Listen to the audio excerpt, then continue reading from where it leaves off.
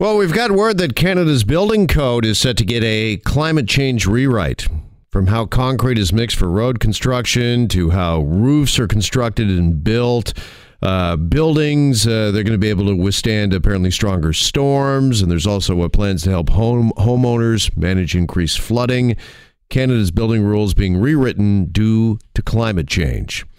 Now, if no changes are made to the way we build, infrastructure failures linked to climate change could cost Canada, how about this, $300 billion is the estimate over the next decade alone. And of course, with Canada warming at twice the rate of the rest of the world, as we found out last week due to a leaked report, analysts are now saying it is crucial to redesign infrastructure that protects residents from extreme weather, while also reducing carbon dioxide emissions. For more on this now, we're joined by Kim Presnell, Associate Professor in the Department of Civil and Mineral Engineering at the University of Toronto, here on Global News Radio 640 Toronto. Kim, good afternoon. Thanks so much for the time. Appreciate it. Good afternoon. All right. We've talked cap and trade in the past. There's the recently enacted carbon tax, of course, as well. Just how important, though, is it to really look at and change Canada's building codes and standards, do you think? I guess there's two sides to that. One is it's really important that we move in the right direction, and improving the codes from the energy provisions, which means ultimately reducing our carbon footprints.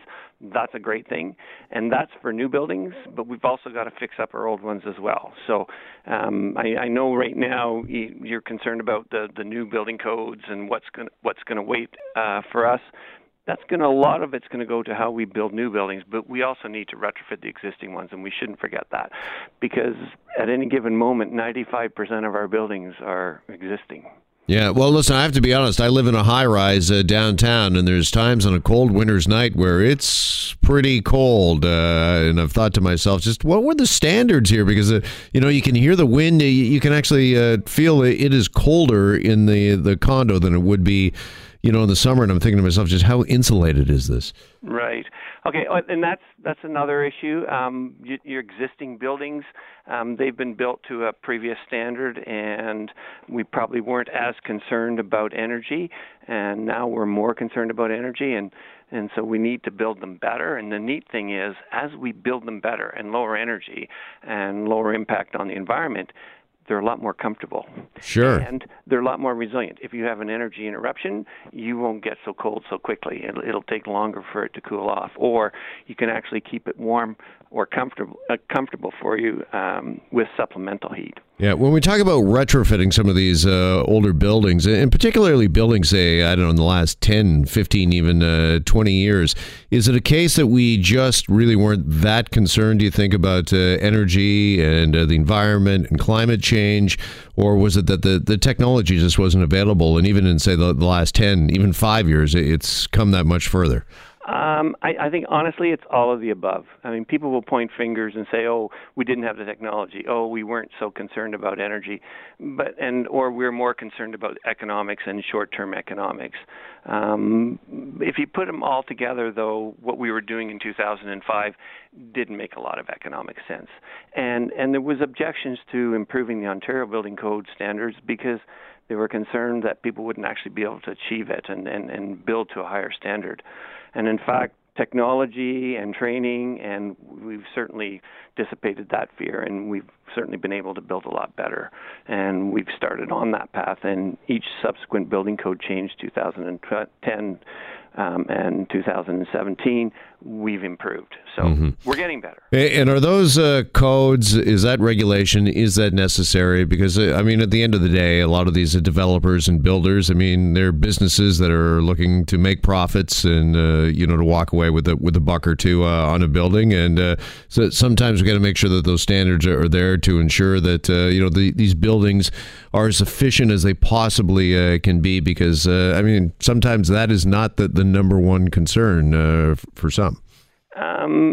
That's a fair statement. A developer is worrying about the bottom line, and they want to build it as efficiently as they can, but they have to meet the building code. And if you're building in Toronto, you've got a Toronto Green Standard. And if they want to build more enlightened and sell their homes to enlightened buyers, then they can meet the voluntary standard, which is even a higher energy standard. And interestingly, those homes that their condos are going to be worth more. They may not now, more in the marketplace as energy prices rise and as people become more aware of the importance of living and treading more lightly on this earth. So, do we have to try to balance that somehow with, I mean, we talk about affordability and affordable housing, particularly in the city of Toronto, and if we come in with a code that has got a lot of new and pretty expensive technologies that have to be put in place, I mean, eventually that's just going to get passed down to the consumer, and could that maybe possibly, although good for the environment, might it hurt those that are just trying to simply afford a place to live? I understand that. And that's where, if you have some form of pollution pricing, you can, as a government, subsidize people so that they can achieve the standard. And that's been well recognized. And so we know it's going to cost more. But interestingly, if you were to build a very low energy home today in Ontario and build it to a standard that we could be building to in 2030, the incremental cost is only maybe 10 or 15% more.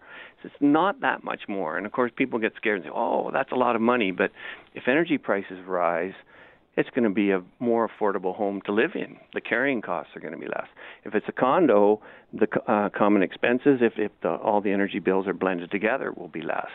So there's two sides to that one.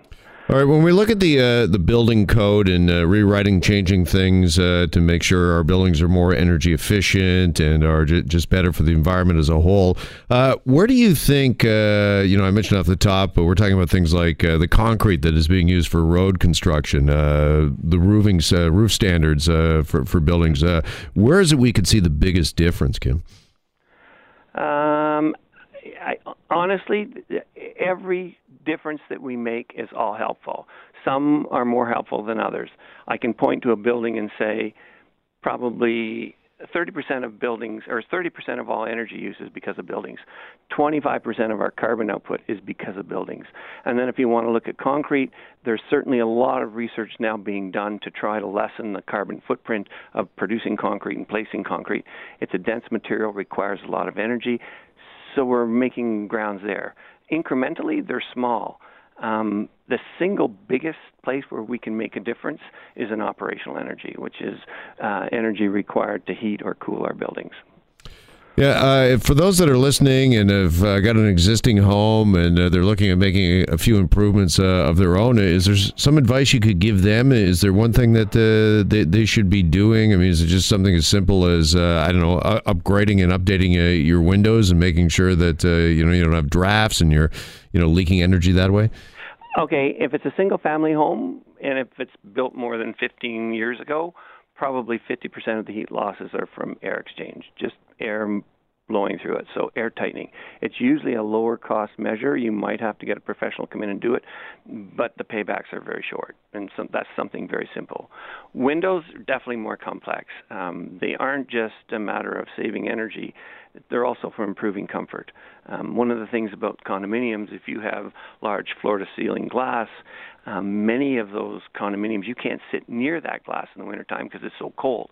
And we have better improved technology for glazing. And if you install higher glazing, not only will we save energy, but more importantly, it'll be a lot more comfortable.